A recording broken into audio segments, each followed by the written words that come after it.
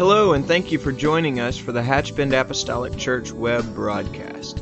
In our society today, some, and yes, sadly, maybe even most, question the value of preaching in their lives. But we still believe what Paul said in 1 Corinthians chapter 1. In essence, Paul preached that God has chosen the foolishness of preaching to save them that believe. And so that's why we still place such a high value on the preached word of God in agreement to the Scripture. And so now I'd like to thank you again for joining us for a message from the pulpit of Hatchbend Apostolic Church.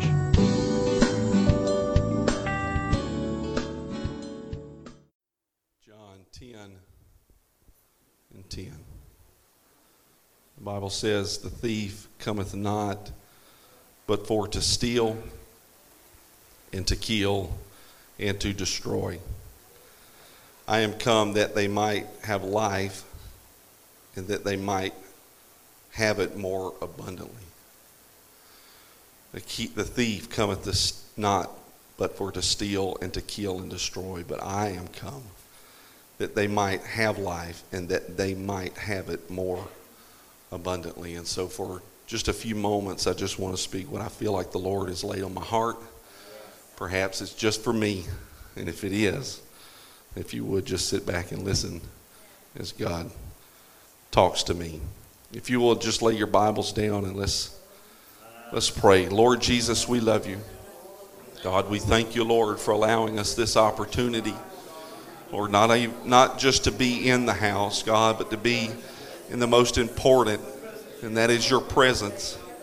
We need you now, God, to touch us together.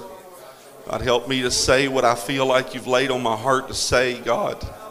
Help me to say it with clarity, Lord, and help us to all receive it, Lord, as the engrafted word of God. Let it become part of us, God. Let it be fruit inside of us that would be bared, God, for you, God. We just praise you for it, Lord, in advance now. We thank you for who you are. In Jesus' name, you may be seated. Thank you for standing. The thief cometh not but for to steal, kill, and destroy. It's his primary purpose. That's why he came. But Jesus said, I am come that they might have life and that they might have it more abundantly. And so for just a few moments, I want to talk about that. Life. More abundantly. I think it'd be safe to say tonight that we can make the statement, and it would probably be true, that everyone wants to live a good life. Nobody comes in the world wanting to live anything less than a good life. But for some, that would have varying degrees or maybe perhaps definitions. Some would say that a good life would be a life that is lived without failure. Some would say that a life that is lived and is good would be a life that's lived absent of trouble. While some might say that a good life consists of plenty of money or fame, fortune, perhaps a nice house or a car and all their needs met. Few may argue that a good life would be a life lived helping others, and that would certainly be a more noble thing. While there are some people that believe that a good life is one that's lived with material extravagance. You see, there's varying degrees of what many think is good and right. But what is more important to us, and we all know this, is what does the Lord think about all of that? You see, the result of men living their lives according to their own human flesh and their own human eyes have determined what their good life to be is really all just playing out before us as we speak. Each person, each perhaps family has had their own opinion of what is good and right, and they've lived that, and it has created an upside down view of the world. You see, we are living in the times where good would become evil and evil would be commonplace and widely accepted in proper behavior among so many. And it's all because man wished to live a good life according to his own terms. That pursuit, that proverbial pursuit of happiness to satisfy this human flesh has caused a chasm. It's called a separation, a divide that's allowed a thief to come into so many lives and rob them, stealing, killing, and destroying. But Jesus did not come so that I could live a good life. Unfortunately, as counter-opportunative and as counterproductive as that may sound, Jesus Christ did not robe himself in flesh so that I could pursue the American dream or live what the world may call a good life. You see, Jesus said, I have come that they might have life and that they might have it more abundantly. If I could just put a couple of emphasis on just a couple of words here. He said, I came that they might have life and they might have it more abundantly. If I could say it like this, he said, I came that we might have his life. Not just a life, but his life. And he said that he would want it to be in abundance. That word means in large quantities, plentiful. You see, to merely exist on the earth was not God's intent for my life. To only manage to get by was not his goal in coming. Jesus' goal was simply to come and to show what that life could be. He came that he would show what that life could be, what it can be here tonight. He came to show us what that potential, what that purpose, and ultimately what the destination is in a good life. You see, Jesus came to show a life that goes far deeper than things.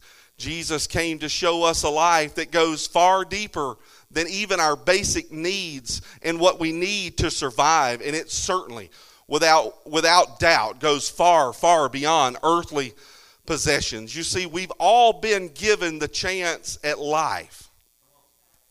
We've all been breathed into us. Every one of us here tonight are breathing air that has been breathed into us by the Almighty God. We've been given a chance to merely breathe, inhale, and exhale. But God said there's more to it than that. There's more to it than just getting by. There's more to it than just living a natural life. And so all of us have been breathed into us by that breath of life. Perhaps some of us were even born into what would be called a good life, while others may have been born into absolute disarray. You know, some people are born with a proverbial silver spoon in their mouth, while others are born into absolute squander and squalor and poverty.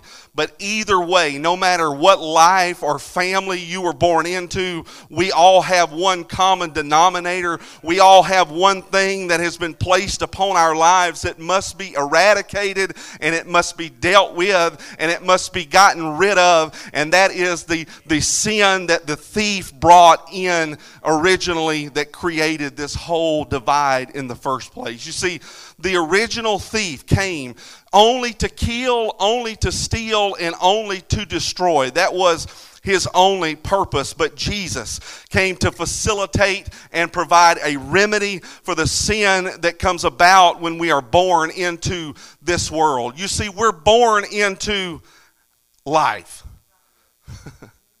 We're born into a life, but we must be born into his life. You hear me tonight. We must be, and I know that the majority of us here tonight understand and know this, that we must be born again. We were born into a sinful world, into sinful flesh, and Jesus said, except a man be born again, he cannot see the kingdom of God. He reiterated again, verily, verily, I say unto thee, except a man be born of water and of the Spirit, he cannot enter into the kingdom of God. There needs to be no commentary on that. It is black and white. It's a simple structure. You're either born again or you're not. You're either in this or you're not. You said, Jesus said, if you're going to enter in, there is only one way. If you're going to get into this, there's only one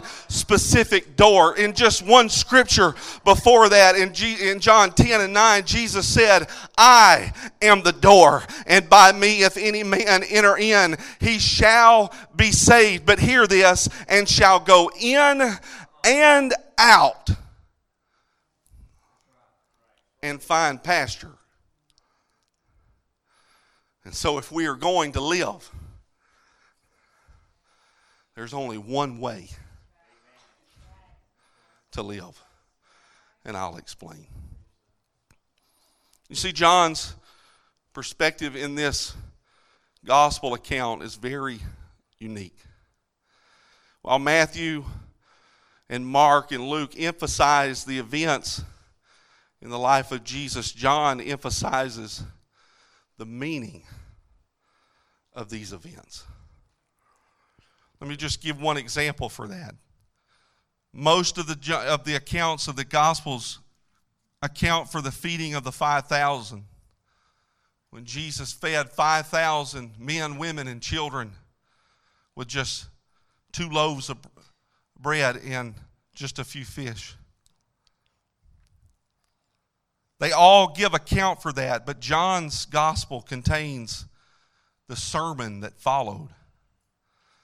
Now, that's not to say that Matthew, Mark, and Luke didn't have a clue, but John's perspective is unique.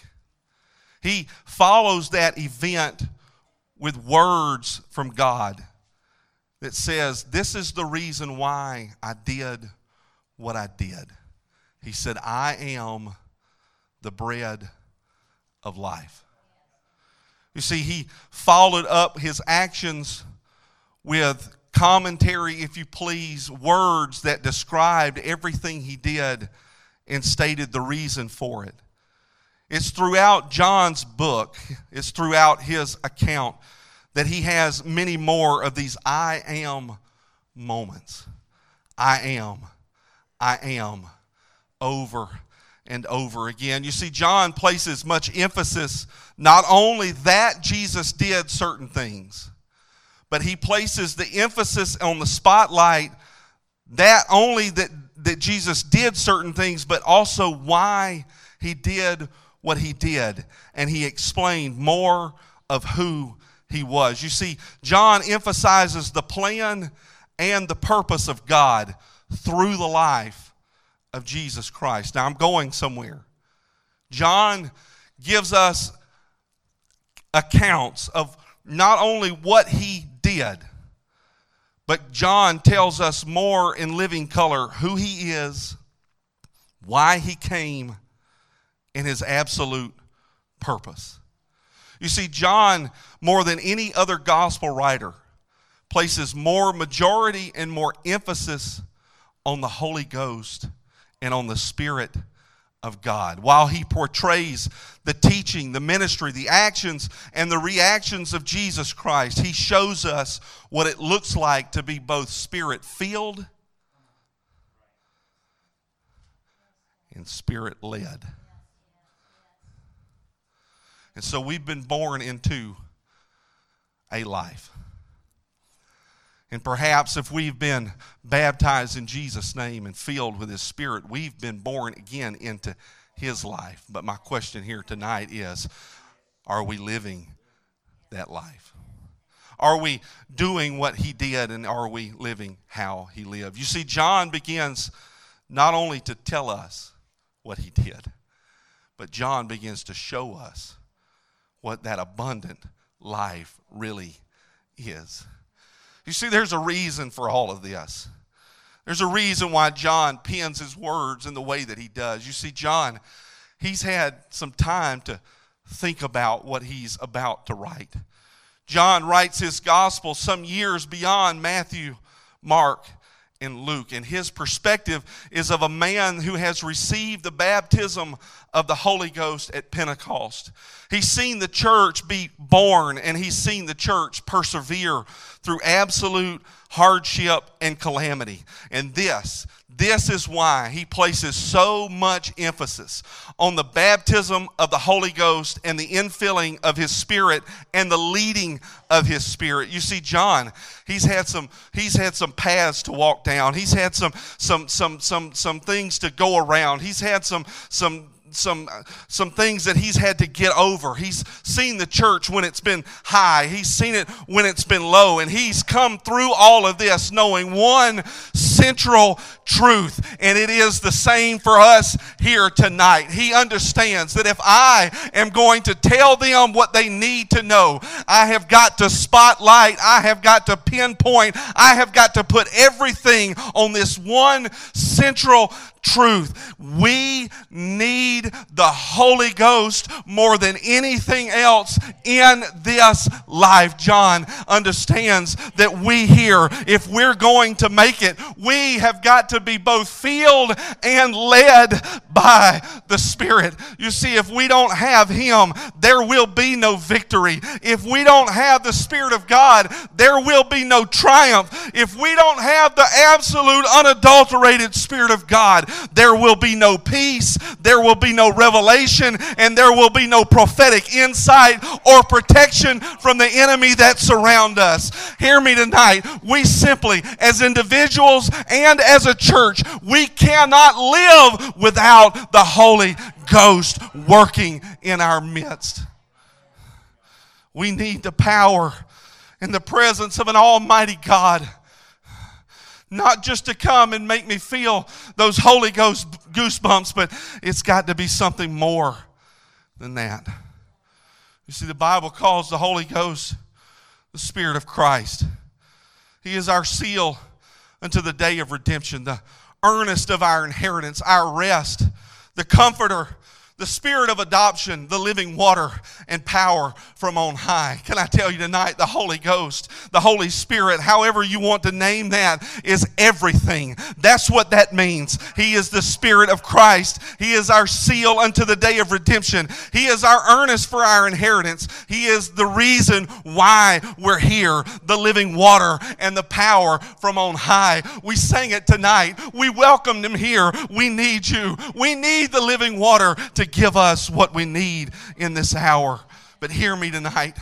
The Spirit of God and the infilling of the Holy Ghost. I've said it before, but let me say it again. It's not just to make me feel good about myself. And it's not really even just a ticket out of here when God comes back for His church. I'm thankful for the infilling of His Spirit that's going to call me home when He calls us out. But I'm even more thankful that what the God of heaven living inside of me can give me right here and right now. I don't have to wait until that last trump sounds for me to feel the tugging of my heart and the power of the Holy Ghost.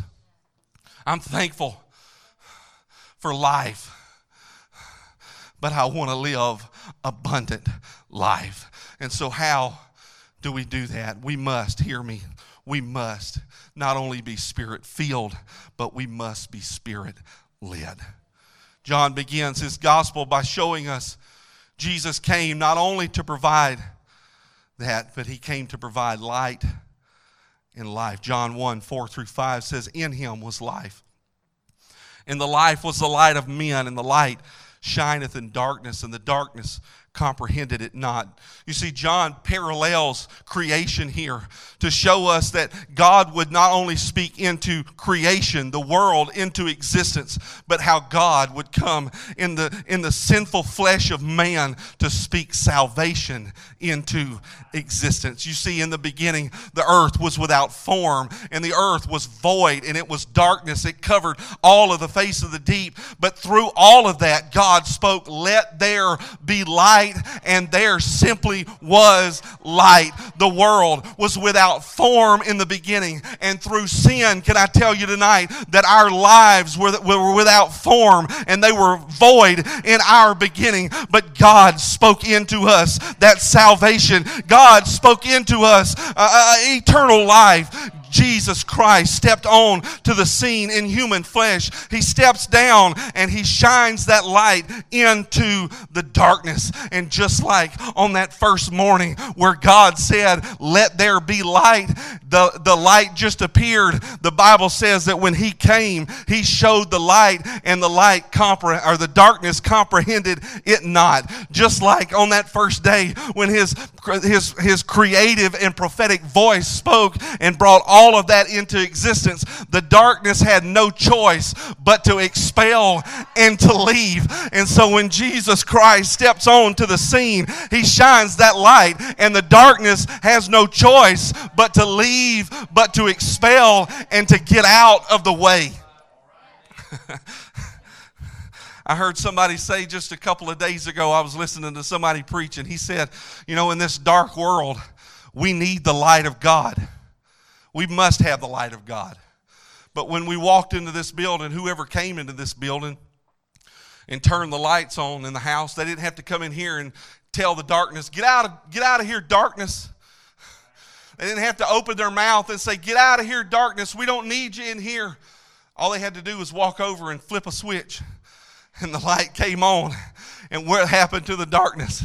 It just disappeared. It just dispelled. I'm here to tell you tonight that if you'll just turn on that light that's inside of you, it doesn't matter what's coming against you. It don't matter how much darkness is around you. If you'll just turn on the light, it'll dispel the darkness. And so light equals life. And so if you don't have the light, you simply cannot attain life. And because Jesus equals light, it's simple. But if you don't have him, you don't have life. You don't have anything. You see, there's 4 essentials for human life: light, air, food, and water. John represents Jesus as being all of these things. In John 8:12, he said he is the light of the world. In John 20:22, he said he is the breath of life through his Spirit. John 4:14, he is the water of life. John 6:35 says that he is the breath of life. And Jesus in John 10:10 said, "I have come that they might have that life and that they might have it more abundantly." Everything you need, everything that you need in your life, God can provide it. He can be your light. He can be your life. He can give you food when you're hungry. He can give you direction when you're lost. He can be everything in your life. So the thief cometh not but for to steal, to kill, and destroy. But Jesus said, my purpose is to give life in all its fullness. His purpose was to save us. But more than that, his purpose was to fill us and to lead us into purposeful, meaningful, and fulfilling life.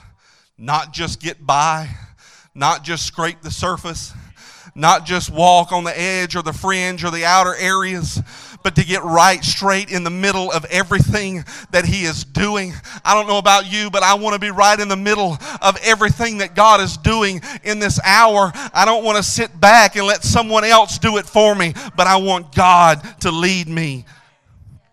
You see, it's through series of God actions and reactions that we begin to see John's gospel show us Jesus live out and show us how to live.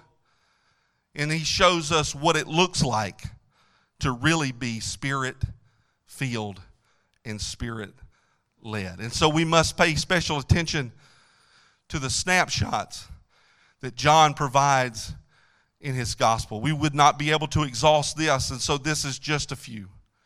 John 1, John the Baptist reveals his deity, which is revelation. John 2, Jesus purges the temple. Looks a whole lot like repentance and cleaning things out. John 3, Jesus reveals salvation to Nicodemus, revealing baptism in Jesus' name and the infilling of the Holy Ghost. John 4, it goes beyond when Jesus converses with a Samaritan woman at a well, breaking through tradition. In John 5, Jesus heals the man at the pool of Bethesda, showing what evangelism and ministry really look like. Jesus did have a healing ministry. Jesus did tell people to get up and take up your bed. This business that God is not healing anymore in this day is an outright lie from hell. God is still healing. He's the same yesterday, today, and forever, and He is still pouring out His Spirit. While Jesus frequently spoke to the multitudes, we see Him more often than not spending considerable time in one-on-one situations. John's gospel accounts repeatedly reveal such instances where Jesus' travels were not haphazard, but they were in fact divine appointments. Jesus did not do anything arbitrarily. Everything He did, every word that is recorded, He did it for a reason.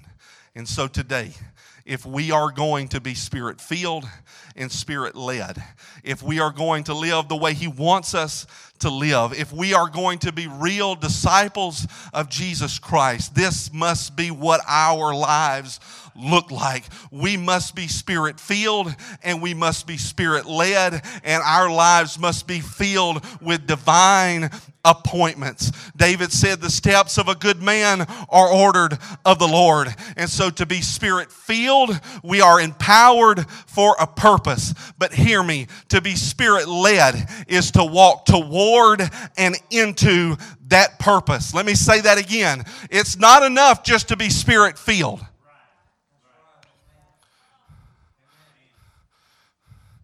So this is where I'm going to turn spiritually and talk to me. It's not enough to come here on Sundays and feel the divine power of God and not take it out those doors and let someone else feel it emanating from your life.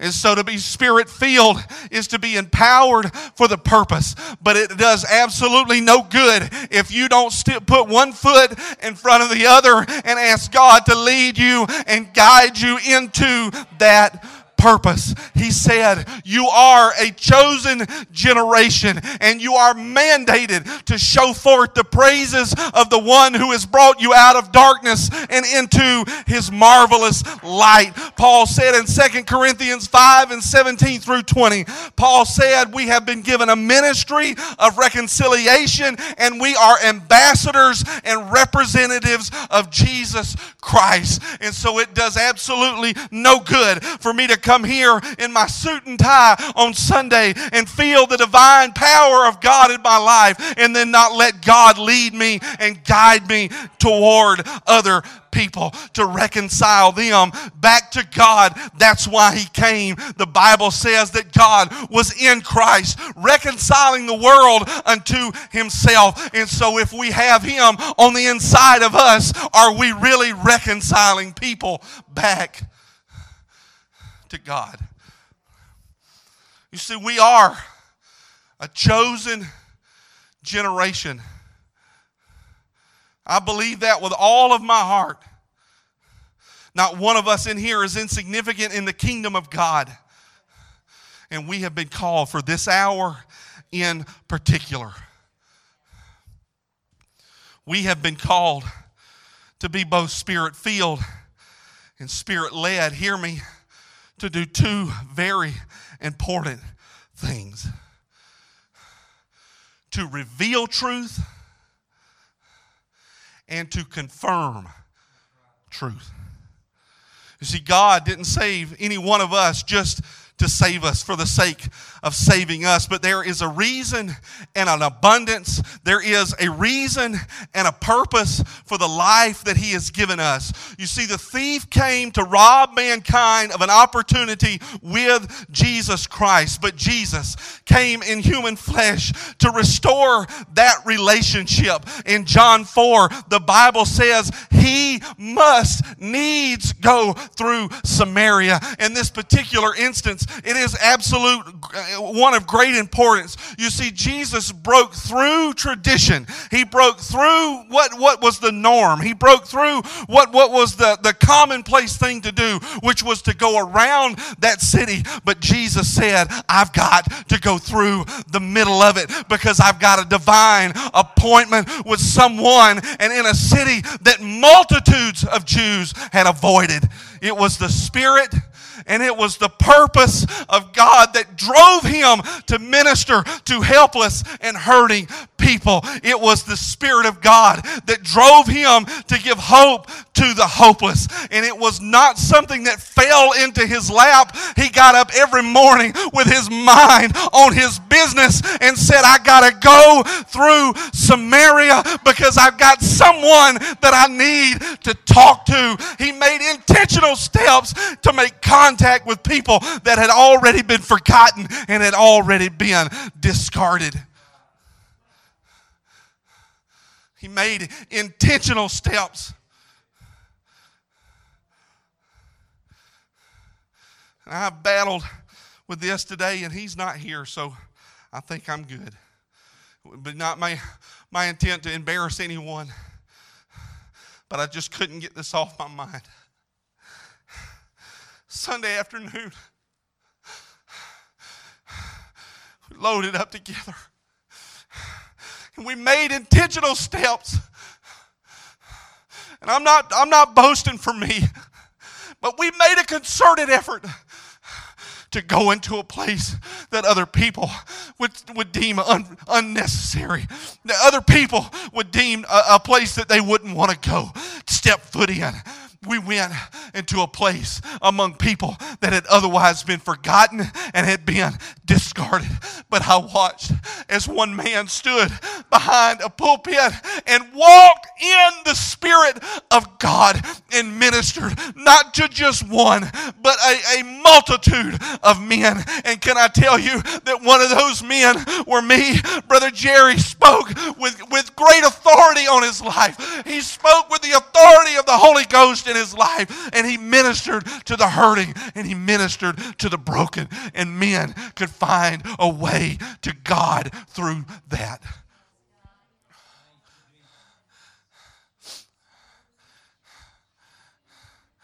So I asked the question, are we making intentional steps? Are we walking in intentional paths? Are we putting one foot in front of the other? I know that we all have issues, and I know that we all have hang-ups. I know that we all have real world problems, but hear me tonight, most of them are first world problems. They're not third world problems, but they're first world problems. And I'm telling you tonight that if we have ever lived for God, if we have ever done anything for God, we better do it now, and we better do it in a hurry, and we better do it with gladness, and we better do it in the Spirit and the purpose of God. I know that I stand here with people here tonight, myself being the chief one who was lost and dying and headed to a devil's hell. But some people made intentional steps to walk into my path and say, boy, you better turn around. Boy, you better do right. You better get right. You better do right. They spoke the truth, but they spoke it in love. They made intentional steps. And I'm wondering if I've gathered here with people tonight, I don't have to wonder. I know that I gathered here with people tonight that literally stood in the same boat where you were lost and you were dying, but somebody stepped into your path and said there is a better way and I can show you how to get there. If you're thankful for that, why don't you clap your hands to the Lord and shout with a voice of triumph. Hallelujah!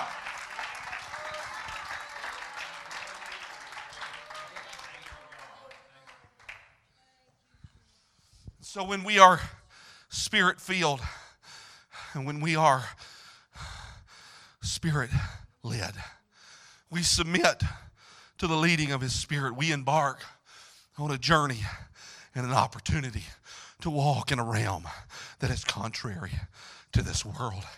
As we submit our lives to Him and allow Him to lead us and guide us as the Spirit drives and as the Spirit draws. It was also that Spirit in God, that God in Christ that would draw people unto Him. And when they were in His presence, truth was both revealed and truth was confirmed. You see, Nicodemus met Him in the darkness of night, and that man needed an answer in his life. He came to Him in the cloakness of darkness to avoid being seen by his colleagues. But the Lord did not rebuke him. He did not send him away with his tail tucked between his legs. He simply ministered to his need and confirmed in Nicodemus what he was already feeling in his life. Hear me tonight. The woman who was caught in the act of adultery that was brought unto Him so that they could catch him in a lie, so that they could stone her to death, did not find condemnation, but she found mercy and she found grace, and more importantly, she found direction for her life. It was through those actions and it was through those reactions of Him that we see what it really truly means to have abundant life. It was a life that exuded from Him. It was a life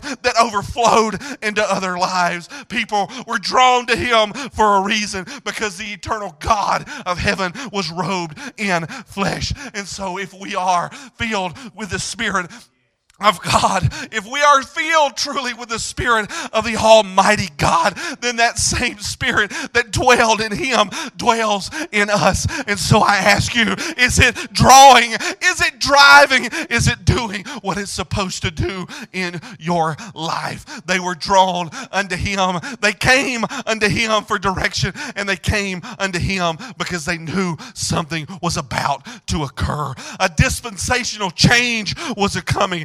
A dispensational change was about to occur. You see, the air was saturated with it. It was from the moment that John the Baptist exclaimed, "Behold the Lamb of God who taketh away the sin of the world." People knew that something was about to happen. And Jesus' actions and His reactions to situations caused those multitudes to come unto Him, and He ministered unto them. I'm telling you today that just like that day, a dispensational change is right around the corner. I believe it with all of my heart. Something is about to happen. God is about to come home for His church. And so is His Spirit leading us? Is His Spirit drawing us? Is it pushing us to do what He's called us to do? Jesus understood His mission, and we must also understand the mission and the mandate that's been placed upon us. Remember, I said before, He said, if any man enter in by me, if any man comes in by me, he will go in and he will go out and he will find pasture. Is it any wonder that in Matthew, Jesus said, "Go ye therefore and teach all nations, baptizing them in the name of the Father and of the Son and of the Holy Ghost." That's not names, that's one name, and that name is Jesus. And He said, teaching them to observe all things whatsoever I have commanded you, and lo, I am with you always, even unto the end of the world. Amen. Can I tell you tonight, that word nations does not mean perhaps geographically so much as it does. It means race. It means a different set of people. By implication, He said Gentiles or heathen. This is what He was saying. Go you therefore and teach all races, anybody and everybody. They don't have to look like you. They don't have to talk like you. Their culture might be different than yours, but you have to go and you have to teach them a better way. The fact of the matter is, we don't have to travel halfway around the world to find nations of people. We don't have to travel in a plane We don't have to get on a boat. Most of us can walk right down Main Street and we can see those other nations in before us. See, the infilling of the Holy Ghost was not for us to find a padded pew and wait for the rapturing of the church. The gift of God, the eternal God, is meant to drive us. It's meant to draw us toward hungry people. The Spirit of God on the inside of me is not there to make me feel better about myself. I'm thankful that my sins were washed away. I'm thankful that I'm forgiven, but I've got a mission. I've got a mandate that's upon my life. And is it drawing people unto me? And am I taking the right steps toward them? Are we prepared to enter into the greatest hour that the church has ever known? If you are not, then you have grossly missed the boat, because we are already there. We are already in the middle of the greatest hour that the church has ever known. The book of Acts has quadrupled, and in the book of Acts has expounded into where we are today. We're thankful for the foundation. We're thankful for what's back there, but God said, greater things shall you do, and those that know their God shall do exploits. And so I believe tonight that we are on one of the greatest dispensational changes that this world has ever known. And if we really believe what we teach and what we preach, if we really believe what the Bible says, there are going to be some that are going to be called up to meet him in the air, while others are going to be left. He said 2 will be in the bed and 1 will be taken. He said 2 will be on the housetop and 1 will be taken. 1 will be taken while the other is left. And so are we doing everything that we can to tell them there is a better way. There is a change coming. There is something better for your life. If we have ever walked in the Spirit this day and age, we must walk in the Spirit of God, and we must be led to those who are hungry. We must, hear me, we must be prepared with a ready answer when those paths intersect. And they will intersect. I'll close if our musicians will come.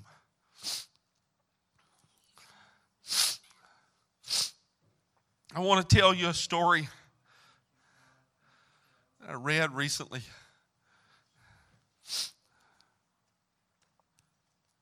It's the story of Riddy. Riddy and her husband Ben, story begins, came to the apostolic faith and truth of God's word through God actions. See, Riddy was raised Hindu, while Ben was raised in a denominational Christian home. After marrying Ben, Riddy became interested in Christianity. So they began attending a rather large non-denominational church in Atlanta. As Riddy's hunger for Jesus grew, so did her questions. However, the members and the leaders at the church they were attending never seemed to have the answers. The final frustration came when Riddy received the revelation that baptism was an important part of being Christian. She inquired about baptism at the church and was informed she could be added to the list of those awaiting baptism at the baptismal service later that year. Asking about the baptismal formula, Riddy was troubled to hear they would not baptize her in Jesus' name as she had read in the Bible. Ben and Riddy requested a meeting with the local pastor to discuss the questions they had about baptism. Their request was denied.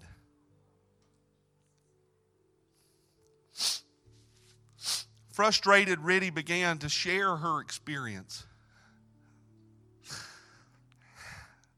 with a coworker who was apostolic. And a meeting was arranged for her to be baptized in the wonderful name of Jesus Christ for the remission of her sins. Ben, Riddy, and their daughter began attending a Bible study of a local pastor. Soon after, Riddy was filled with the baptism of the Holy Ghost. But it didn't end there. See, soon after, the Lord began to deal with Riddy. He began to deal with her to remove her lifetime collection of idols from her home. And so one evening, she tossed every one of them in a trash bin and rolled them to the street for collection the following morning. This is very, very interesting. While lying in bed that night, she could hear them calling to her, "Let us come back inside. You're throwing away your heritage." Obviously, she left them there and they were taken away. She was later quoted as saying, "I had worshiped those gods my entire life. And that was the first time that I had ever heard them speak to me." But the story doesn't end there. You see, the following spring, Riddy's sister, Deepti, came to visit her, and Riddy began to share her experience and what God had done in her life. And while visiting, Deepti was baptized in Jesus' name and received the baptism of the Holy Ghost. Later, Deepti and Riddy, their mother, visited Deepti in the city that she lived in, and her mother was baptized in Jesus' name. And her mother was later filled with the Holy Ghost on a Skype call from India with her daughters as they prayed for her over the internet. Riddy and Ben are now key leaders in their local church and are working in the kingdom of God. Can I tell you tonight, as we stand together, that this is life, and this is life more abundantly. That's what it looks like. That's what it ought to be. Filled with the Spirit, led of the Spirit, and the Spirit of God overflowing into other lives. Can I tell you tonight, I believe without a shadow of a doubt that there are more Riddys on the other side of that door who are yet to come. There are more people like her out there right now. There are countless others who are being drawn by the Spirit of God, and they are receiving a revelation of who He is and what He wants for their lives. Hear me tonight. I simply don't want to just live the good life. I simply don't want to just live a good life. I'm thankful that my needs are met. I'm thankful that my bills are paid. And I'm thankful that I have a roof over my head. But there's more. There's more. There's more. There's lives that we have yet to pour into. There are intersections that are yet to happen. And my question is tonight, are we doing what we are supposed to be doing? Is my life filled with the Spirit of God? And am I led by the Spirit of God? Ordered steps, allowing Him to work in my life. Because when those intersections collide, are we going to be that person that person would feel comfortable sharing their experience with? I've been reading my Bible, and I've just been feeling something. I don't know what it is, but I read this about baptism in Jesus' name, but everybody else says that I can just be baptized, and I don't really have to. I can if I want to, but what do I need to do? Are we going to have a ready answer for them to say, this is what the Word says, and thus saith the Lord for your life? Are we going to be the people that have called and been called by God and led by God? Let's lift our hands. Let's lift our hands. Come on, let's lift our hands right now. Come on, don't worry about who's next to you. Don't worry just for the next few moments what's going on after this service. But let's just take a few moments with the Lord and allow Him to sink something down in our hearts and in our lives. Lord, we need You right now, God. We need Your Spirit to touch us. We need Your Word, God, to minister to us right now, God, to help us to be who You've called us to be. In Jesus' name.